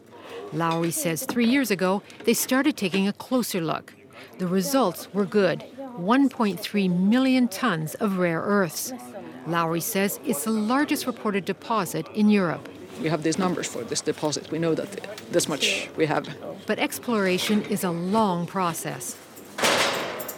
In a small office in the vast underground complex, Jim Lidstrom heads up a team digging 5 miles of tunnels towards the rare earths. He says they clear just 15 feet a day. It's drilling, blasting. It's like putting cement on the walls to do reinforcement. Right. So how long a job will this be? My guess would be around maybe 6 to 7 years. Until the exploration tunnel is done, then the real work starts. And that'll be extracting the rare earths, if the company decides there are enough of good quality to make the mining economically viable. So all this effort is still a bit of a gamble, but it could pay off big for Sweden. Back on the surface, in Stockholm, Ebbe Busch is the Minister for Energy, Business and Industry. She says Sweden needs to be energy independent, a message driven home after Russia cut off energy supplies to Europe. It's been a harsh reminder to choose your friends wisely. And I would say that Sweden, we have really drawn a very tough lesson in terms of being so highly dependent off of Russia. But Sweden is also concerned about dependence on China, especially its grip on critical metals and minerals like the rare earths. Erika Engvald, the head of mineral information and mining industry at the Geological Survey of Sweden in the college town of Uppsala, says Sweden currently gets 98% of its rare earth supply from China. We are so dependent on minerals from China. China is known for using their raw materials, for instance, in geopolitical challenges, if you like, as a weapon. Earlier this month, China started limiting exports of 2 rare earths, gallium and germanium, which are used in semiconductors and electric vehicles. China also dominates rare earth processing, says Engvald. The idea here is now to increase processing capacity in Europe. So, for instance, LKAB has bought into a company in Norway who are going to do this processing of those minerals. So we keep the value chain in Europe. But that could have a cost, not just in money and investment, but on the environment here. The mining is taking place on indigenous lands. So I'm just going to feed my horse and then we could sit down and talk. Matti Bleinberg runs a small ranch about 25 miles from Kiruna. Well, what's special with the Icelandic is that they are 5 gated. Normally, horses have, 3. Berg is a Sami, the main indigenous group here in Sweden's Lapland, and chairman of the National Reindeer Herding Association. He says Sweden knew about the rare earth deposits, so making a big deal of the find now is a public relations ploy. And they want to put pressure on the Swedish politicians to take shortcuts in the permission process, because it's a quite long process for find of the mineral to the really mining it. So they want to short up this time. We move over to a table alongside a clear blue lake. It's an idyllic setting. Berg worries about what mining the rare earths will do to the Arctic environment and the reindeer herding. More people, more human activities disturb the wildlife. You have more infrastructure coming in, more cars, more trucks, more trains, more railroads. Berg says the Sami community has held discussions with the Swedish government and is looking for recognition of its land and water rights. But with so much riding on the rare earths for Sweden's energy future, the mining continues. Jackie Northam, NPR News, Kiruna, Sweden.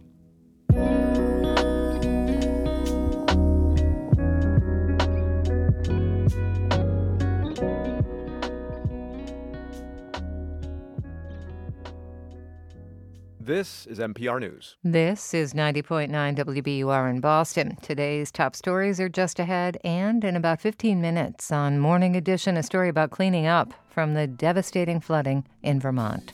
It's 8:30. Live from NPR News in Washington, I'm Dave Mattingly. Life-threatening heat is expected today in areas of the southwestern U.S. Yuma, Arizona is expecting an afternoon high of 112 degrees. Las Vegas and Phoenix are expecting temperatures near 110. The National Weather Service says heat records could be broken this week in parts of Southern California. Brian Ferguson is with the California Governor's Office of Emergency Services.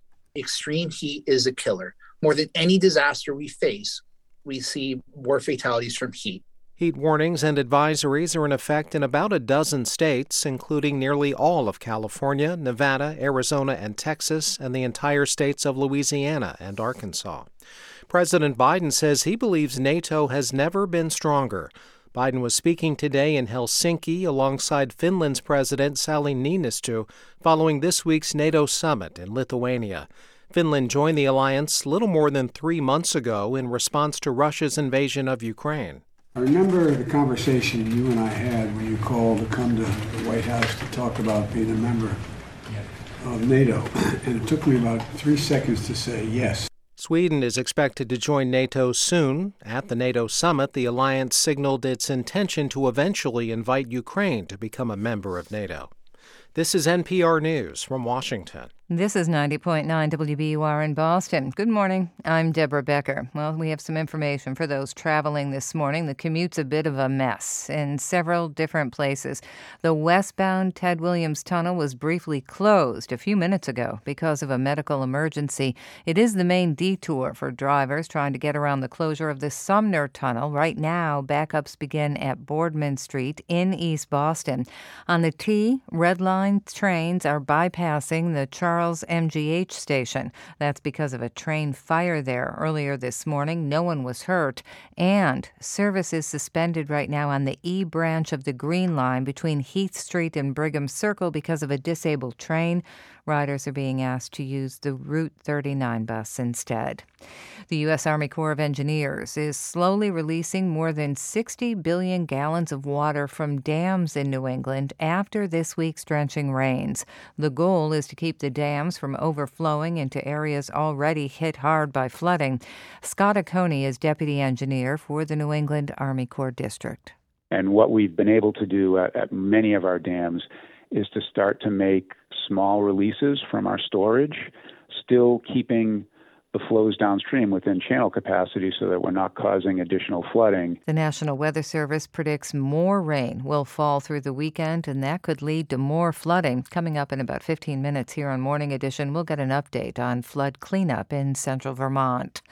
A new police report finds that Boston City Councilor Kendra Lara was driving more than double the speed limit when she crashed her car into a house in Jamaica Plain. The report shows Lara was driving at least 53 miles an hour in a 25-mile-per-hour zone last month. Lara was driving an unregistered, uninsured car with a revoked license. Her son was in the car, riding without a booster seat, and he had to get stitches. Lara has not commented on the latest report, but apologized to her constituents. She is due in court next week. The Boston Police Department wants to hire more women. The department tells the Boston Herald that it is committed to having 30% of its officers be women by 2030.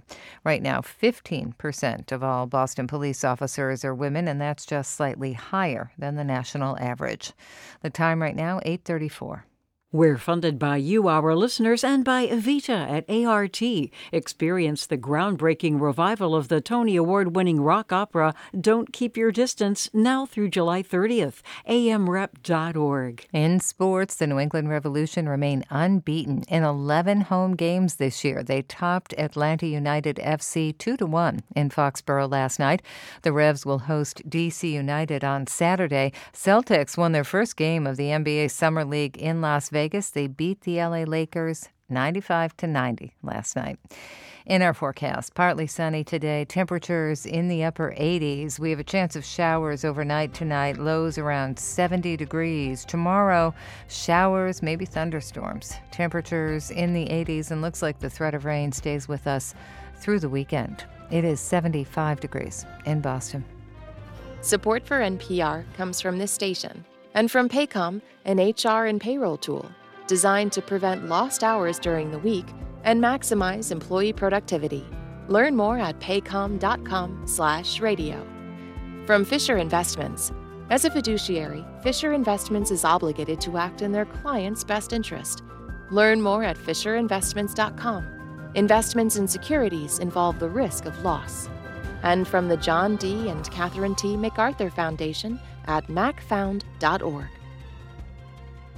It's Morning Edition from NPR News. I'm E. Martinez in Culver City, California. And I'm Steve Inskeep in Washington, D.C. Guatemala's presidential election is getting even more complicated. Yeah, we've been talking about the Central American country, which is one of the sources of migration to the United States. The country held the first round of a presidential election surrounded by chaos. Last night, officials finalized the results of that first round, leaving two candidates for a runoff, but a court says one of the two candidates is disqualified. So what does that mean? NPR's Ada Peralta joins us. Hey there, Ada. Hey, Steve. How did Guatemala get to this point? The first round of elections was total chaos, as you guys mentioned. Courts disqualified three leading candidates in decisions that were widely viewed as political, and that they were seen as a ploy by the country's political elites to remain in power and assure that they would never be tried for corruption as they had in the past. And a lot of Guatemalans had lost hope. They viewed most of the nearly 24 candidates as corrupt, and they were sure that the political elite would get their way, that one of them would win. But the results, Steve, were stunning. Yes, Sandra Torres, a former first lady who was at one point jailed on corruption charges, came in first, but second came Bernardo Arevalo, who's a reformist who ran on an anti-corruption campaign and who also happens to be the son of Guatemala's first democratically elected president. No one expected that, not even his party. But almost as soon as that happened, the political elite went into overdrive, trying to overturn the results. They banded together to pressure the courts, to pressure the Electoral Commission not to certify the votes. So the effort to stop this reformist candidate seems to be a source of the chaos, but is it working for the elites?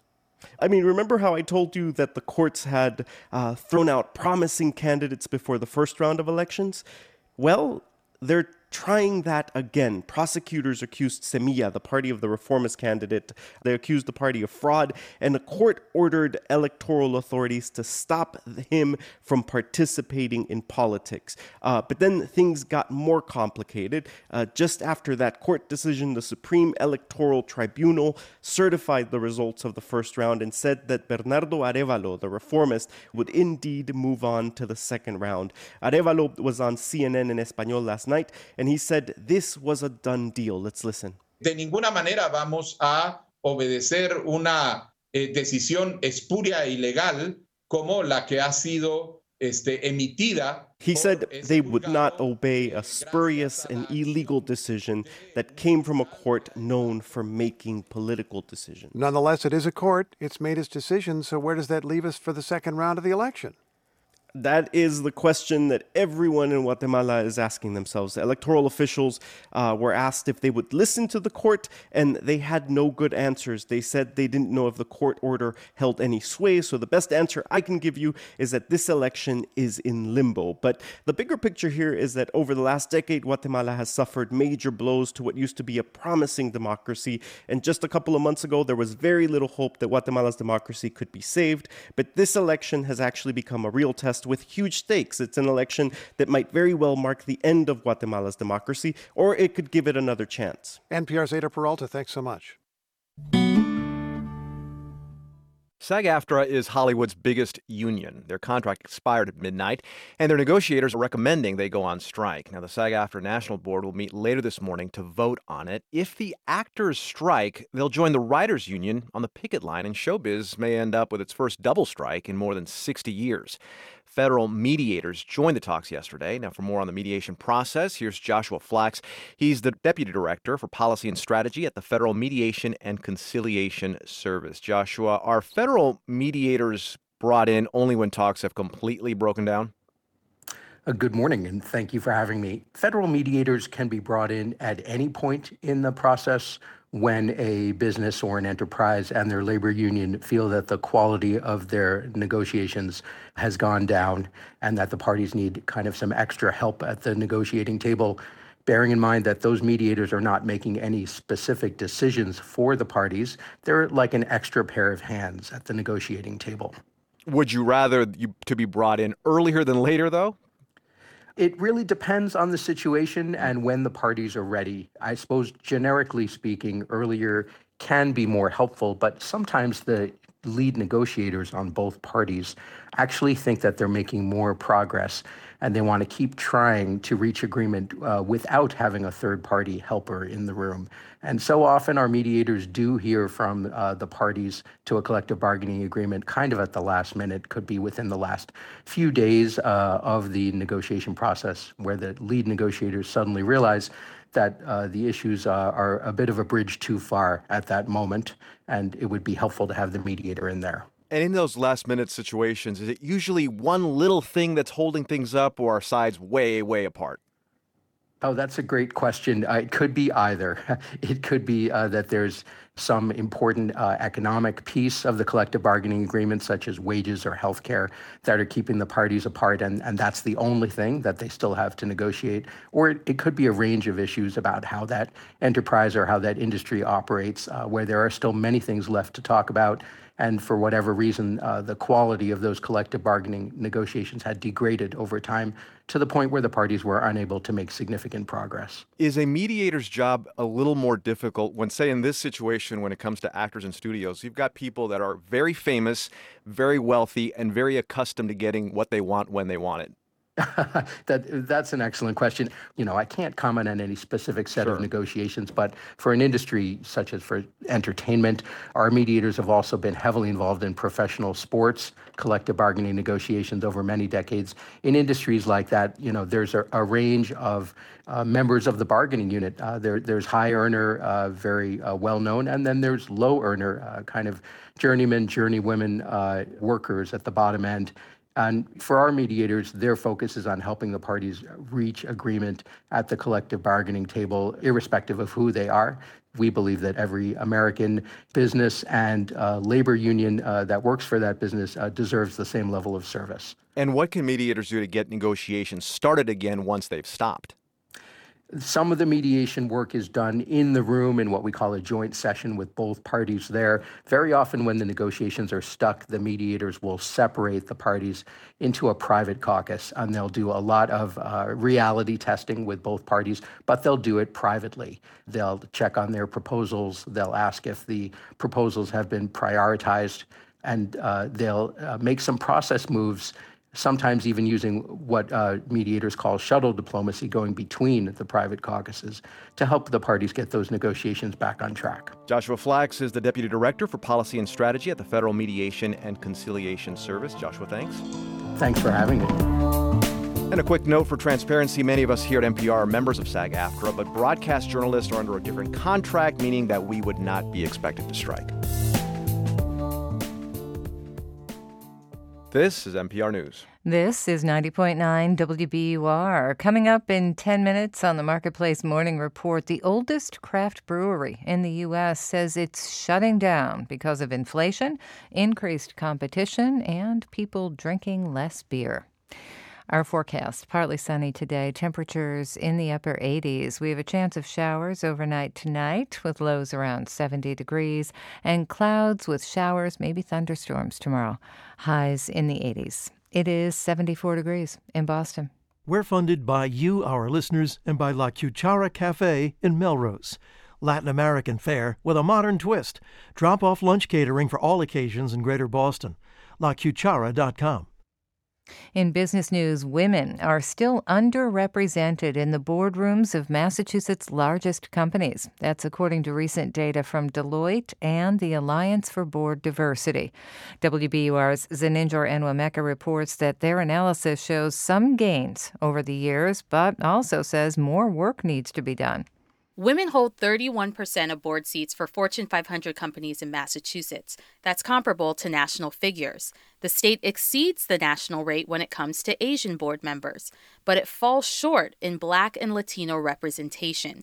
Jess Ackerman is with Deloitte. The rate of change continues to be slow. If we were to look at this and project out over a horizon, it would take until 2060 at the current rate of change for Fortune 500 boards to be representative of the population as a whole. Ackerman says mentorship, networking opportunities, and professional development are key to create a more diverse pipeline for corporate boards.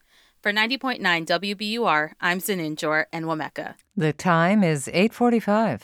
We're funded by you, our listeners, and by Boston Children's Hospital, thanking the community for once again helping make them one of the best children's hospitals in the nation. BostonChildren's.org/answers.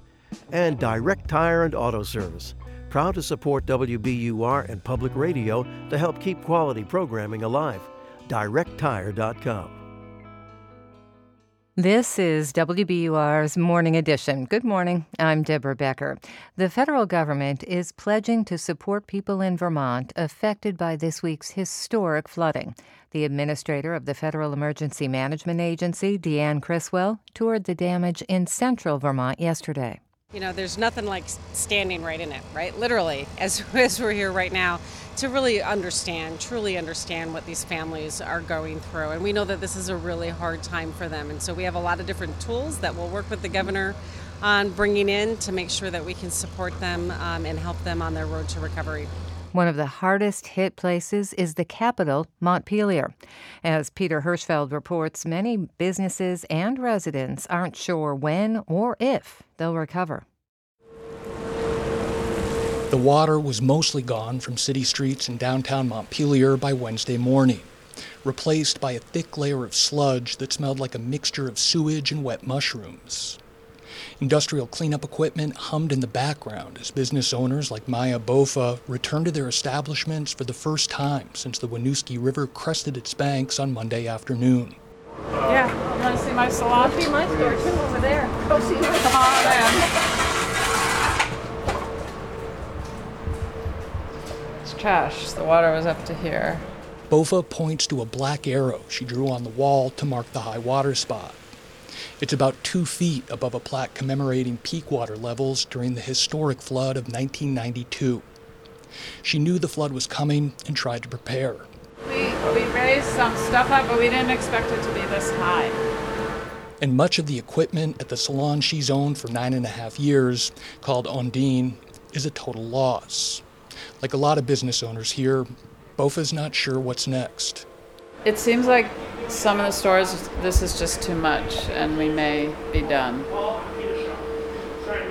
I'm kind of figuring that one out. Montpelier is regularly named one of the best small downtowns in the United States by publications like USA Today and Travel and Leisure. And the small, independently owned businesses that line the downtown lend this place its charm. Many restaurants and stores had only just recovered from the devastating effects of COVID. Katie Trouts is the executive director of a local business association called Montpelier Alive. She says this latest hit may be too powerful a blow for many. There are many businesses that have recently expanded and invested a lot in their expansion or their opening of new business, and it's just really sad to see the possibility of them not recouping that and recovering after this. There is one thing working in business's favor right now, and that's the prospect of free labor. Trout says Montpelier Alive has fielded requests from more than 1,000 people wanting to volunteer. Wes Hamilton co-founded a popular restaurant called Three Penny Tap Room in 2009. He was taking a smoke break outside the entrance on Wednesday morning. All of our kitchen equipment is turned over and on the other side of the room, and there's stuff everywhere. It looks like a really intense episode of one of those hoarder shows. As floodwaters peaked on Tuesday, Hamilton says he wasn't sure about the future of Three Penny. By Wednesday afternoon, he was feeling more optimistic, thanks in part to the scores of people who've reached out to offer assistance. The outpouring of people saying they're ready and willing to help with whatever we need is tremendous. So, one way or another, we'll get it done. The downtown is a residential area as well, so businesses aren't the only ones reeling from the flood. Ian and Billy Joe Quinlan have lived in an apartment on Elm Street for the last 14 years. By 10 or so Tuesday morning, there were 2 feet of water on their ground floor. We don't have renter's insurance, so we're just going to have to look into FEMA and any kind of assistance programs that are coming out, but it's not like it's easy to find. The Quinlans will live across town with Ian's mother until they're able to return to their home. But they have no idea when that'll be. And like so many residents of this hard-hit city, it's unclear when or if things will return to normal. That was Peter Hirschfeld reporting from Montpelier, Vermont for the New England News Collaborative. Coming up at the top of the hour, it's the BBC NewsHour. They'll have the latest on a key election in Thailand, one that could decide the future of democracy in that country. It's 10 minutes before 9. We're funded by you, our listeners, and by Ocean State Job Lot, valuing their commitment to being diverse and inclusive. OceanStateJobLot.com. Here are some of the stories we're following this Thursday morning here at WBUR. President Biden in Finland today to showcase that country's new membership to the NATO alliance. For the first time, the FDA has approved a birth control pill that's available without a prescription. And Hollywood actors vote on whether or not to strike after the SAG-AFTRA contract negotiation deadline expired last night. Stay up to date on the news all day, either here on 90.9 WBUR or on the WBUR mobile app. Russian cyber attacks have failed to be a major factor in the war against Ukraine, but cyber criminals with ties to Russia are ramping up ransomware attacks. So far this year, we're tracking at least $450 million in ransomware payments through June, really seeing an uptick in average demands. That story on All Things Considered from NPR News. Listen today starting at 4 on 90.9 WBUR. In our forecast, partly sunny skies today, highs in the upper 80s. Chance of showers tonight with lows around 70 degrees. Tomorrow looks like rain, maybe thunderstorms. Temperatures in the 80s and scattered showers and the threat of rain stay with us until the middle of next week. It is 75 degrees right now in Boston. TV and film production could soon shut down with a new strike looming today. Marketplace Morning Report is supported by Indeed, a hiring solution that helps businesses attract, interview, and hire candidates in one place. More at Indeed.com/hire. And by Palo Alto Networks. Palo Alto Networks delivers what's next in cybersecurity innovation to protect today's digital way of life. Learn more at paloaltonetworks.com. I'm David Brancaccio. The union representing film, television, and streaming video actors is expected to call a strike today. More than 5 weeks of negotiations have not produced a deal with an alliance representing studios and streaming companies. Now actors are poised to join Hollywood writers on the picket lines. Marketplace's Nova Safo reports. The negotiating committee for SAG-AFTRA, the union representing actors, last night unanimously voted to recommend a strike after last-minute talks and efforts to bring in a federal mediator failed to avoid what increasingly appeared inevitable. The previous labor agreement, which had been extended for 2 weeks, expired at midnight. An official strike authorization is likely later today. Actors would join writers who have already been striking since early May in what would be the first double strike in Hollywood since 1960. Back then, writers and actors were demanding a restructuring of how they're paid to account for film being sold to TV networks. Today, they're demanding changes tied to the rise of streaming services and the potential use of artificial intelligence. Meanwhile, media and streaming giants are facing a financial squeeze. For years, they spent liberally to build subscribers, but they've been losing money, and Wall Street is now demanding better financial outcomes. I'm Nova Safo for Marketplace. I can't do better than San Francisco. I should go to this next story, a disclosure. Union employees here at Marketplace are members of SAG-AFTRA. Markets S&P futures are up 0.3%, and we just got a reading on inflation at the wholesale level. There was essentially none, with inflation year over year of just over 0.1%. It also barely ticked up May to June. That'll cheer businesses worried about supply costs and everyone who wants fewer interest rate hikes. Now, Anchor Brewing, maker of Anchor Steam beer, started in the gold rush, made it through the '06 quake, the Spanish flu, and Prohibition, but it is not making it through the post-COVID world. What some see as America's first craft brewery is closing down. Sapporo of Japan bought Anchor 6 years ago, but it's not working.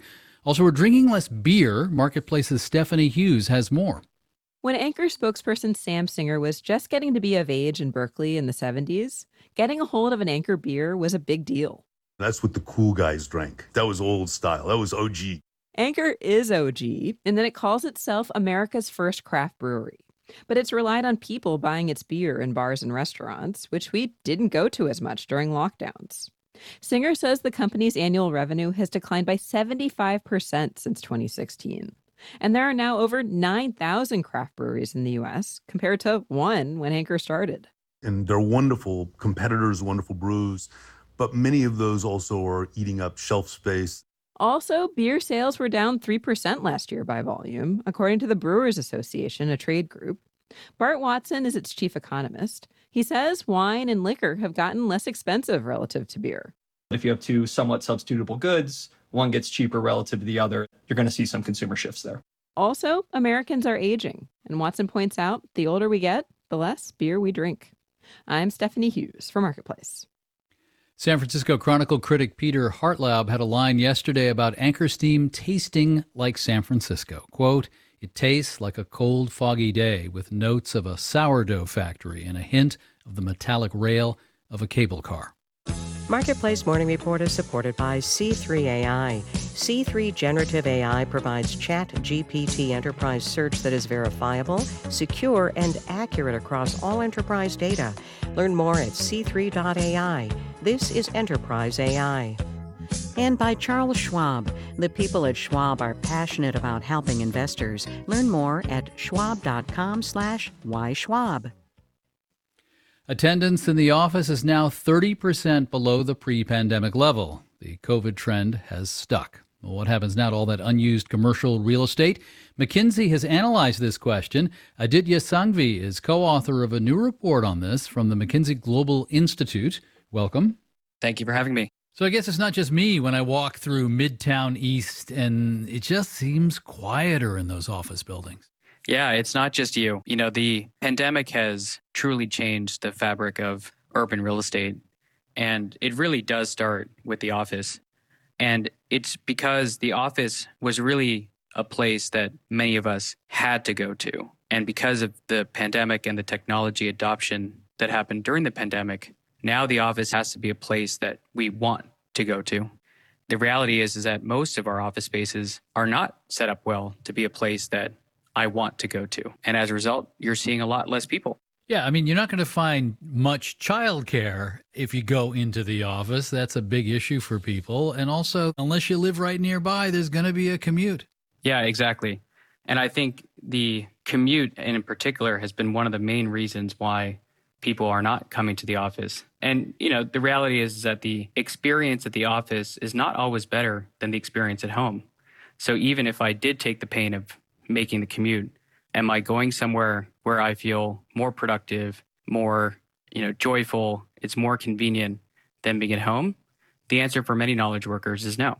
So companies must be reevaluating their relationship with commercial real estate. I mean, some are stuck with leases, not much they can do, but others are reevaluating. I think almost every company is, and these are both the companies that occupy office space, but then also retailers who are having physical stores, and they have to think very differently about where their stores should be. But, on the office side in particular, most of our clients are really focused on how do I right size how much space I have. So only take the space that I really need for the attendance that's coming in, but make that space even better of an experience than it was before the pandemic. Because then maybe I can get the people that I want to come in the moments that I want them to come in, to work with the people I want them to work with. But to your point, they don't need as much space as they had before. And certainly a 10-year lease, is very difficult, because if I barely know how much space I need in 1 year, how am I going to know how much space I need in 10 years? Aditya Sanghvi is taking the long-term view on this changing patterns of commercial real estate. He's a senior partner at McKinsey and co-author of the new McKinsey Global Institute report called Empty Spaces and Hybrid Places. Thank you very much. Thank you. And it's the Marketplace Morning Report from APM, American Public Media. I'm here and now host Scott Tong, and this is 90.9 WBUR FM Boston, 92.7 WBUA Tisbury, and 89.1 WBUH Brewster. Listen anytime with our app or at WBUR.org. WBUR, Boston's NPR news station.